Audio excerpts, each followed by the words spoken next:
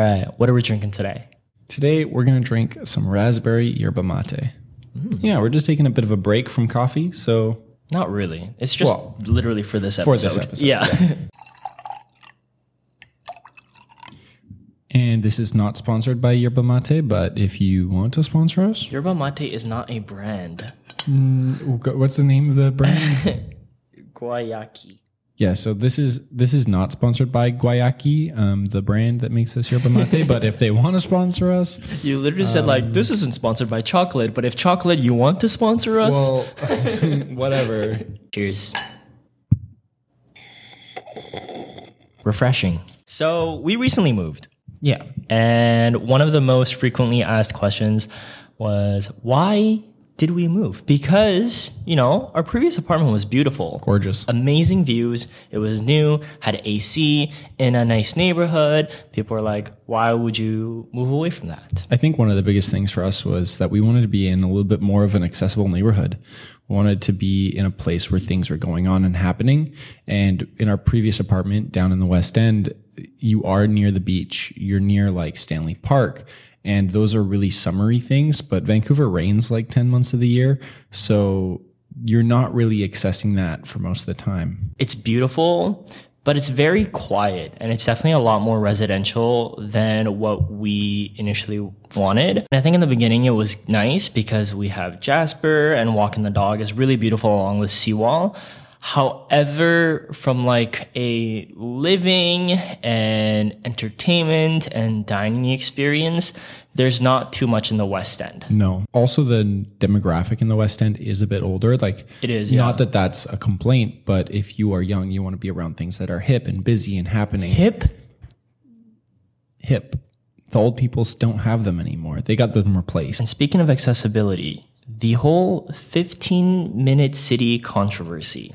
Let's talk about it. It's ridiculous. So if you haven't heard, the 15-minute city initially was like an urban planning, principle or philosophy where it'd be ideal to have everything that you need in your life within a 15-minute walking or cycling. So we're talking schools, shops, your work, everything within a 15-minute, distance. And now it's turned into this conspiracy.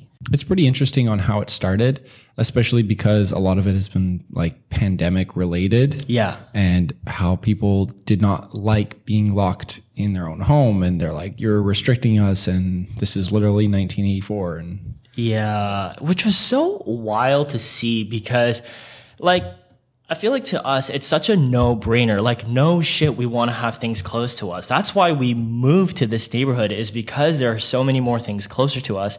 But then to see people, especially like the clip that I saw was from Edmonton, which is my hometown, and people were complaining that they are like locking us into these districts and bureaus and blah, blah, blah. And I'm like, of course they're from Edmonton. A lot of people in Alberta are so set in their waves of just driving long distances, having these like massive, parkades and just kind of driving everywhere. Yeah, they're just so hesitant on any other lifestyle other than driving 30 minutes, the drive-through, going to the mall. Well, a big reason on why this controversy started is I think they were proposing the idea in Oxford that if you drive through slower street neighborhoods too often, you can get fines. Right. So that kind of snowballed into people thinking, oh, I'm not allowed to enter this neighborhood. I'm not allowed to leave my own neighborhood. But really, it's just like slowing down traffic and just stick to main roads. Like you don't need to be cutting through neighborhoods. And they already have some tolls in Europe where if you go to downtown within a certain time frame, you're going to have to pay a toll service fee. It's not crazy outside of current reality. And maybe that's why people in North America are like, okay, well, if it's happening in these socialist countries, it must eventually happen here. It's like fear mongering over roundabouts. It's so better for crazy. Traffic, but you're crazy.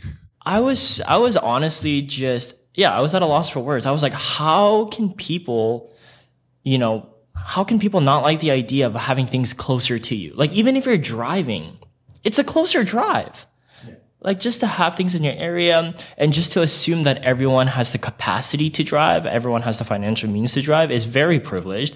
And why wouldn't you want a walkable city? I think it's less so about the benefits of having a walkable city though. I feel like any rational person is going to be like, okay, cool, like a dentist and like a grocery store and a liquor store near me within 15 minutes, that's cool. Like any reasonable person. But the fact that they use this like buzzword of district and idea of passing through a neighborhood. Okay, but like, is district even a buzzword? I mean, like we've all seen apocalyptic movies. They have like District 12. 1, yeah, whatever. And like, so these people, they don't understand that the word can just have its own natural meaning that we use in everyday life. Like pronouns. Like, yeah, they're like pronouns. I don't have any. pronouns. I'm like, what do you mean? And it's just uneducated people who are wanting to find a reason to be upset or like to play a victim card because they don't fully understand the context of the scenario. At the same time, if these people don't want a 15-minute city, that's less taxes that we're putting towards their shitty communities. Fuck. Yeah, but the thing is, like, within these cities, there are people who still need the 15-minute cities. There are people who can't drive. Like, people are in wheelchairs. People in wheelchairs cannot access their wheelchair on, like, the snowy, ice-covered sidewalks. Some like places in Edmonton don't even have sidewalks. Like, you're literally, it's either the road or nothing. Like, you can't physically get there if you're not driving or taking the bus. That's true. Which is like, that's, I think, where my issue is coming from. Because the loudest people are the people who are driving these like massive trucks. And yeah, they can, exactly. They're most privileged. They can drive anywhere. But then these voices of people who need that accessibility just can't have it. Or they have to, But like, speaking of conspiracies, are there any that you think are real? See, my issue is that I don't care enough about conspiracies. Not even one? Like, you're not like moon landing was fake. You're like 100% real. No. Not even like the photos were fake. I don't even care. You don't care? Like, what does that have to do with me? I mean, I think it's just fun to think about. Yeah, but it's like not. Yeah, I really just don't care. I know you believe in aliens. Yeah, for sure. No, aliens are real. I also believe that there are other things outside, other than us, like living. The universe is massive. It's huge. So there's got to be something else. Incomprehensibly big. Yeah. So obviously there's got to be something else. But do I care to obsess about like, oh, this image was seen in the sky or this like saucer that's floating? I really could not give two shits. I think the appeal of that is how it's tangible and we can learn from it. I think, especially because like of all like the alien, whatever, flying saucer, whatever you want to call it. Yeah. That I don't know, like if we are able to get our hands on and learn from, I think that's an exciting thing for like technology and science. Definitely. And, like, I think that's what appeals to me more than like the government is hiding this from you. I'm not like I'm not like a anti-government. I'm just like, I think it would be cool for the people to know. It would like solve a lot of problems. Right. I think the people that also are like that, like, oh, the government is hiding secrets in tinfoil this, hats, are just, they have nothing bigger to worry about. Like, that is the privilege that they are living in, that they obsess over these theories and conspiracies because they're, in their personal lives, there's nothing else to really worry about.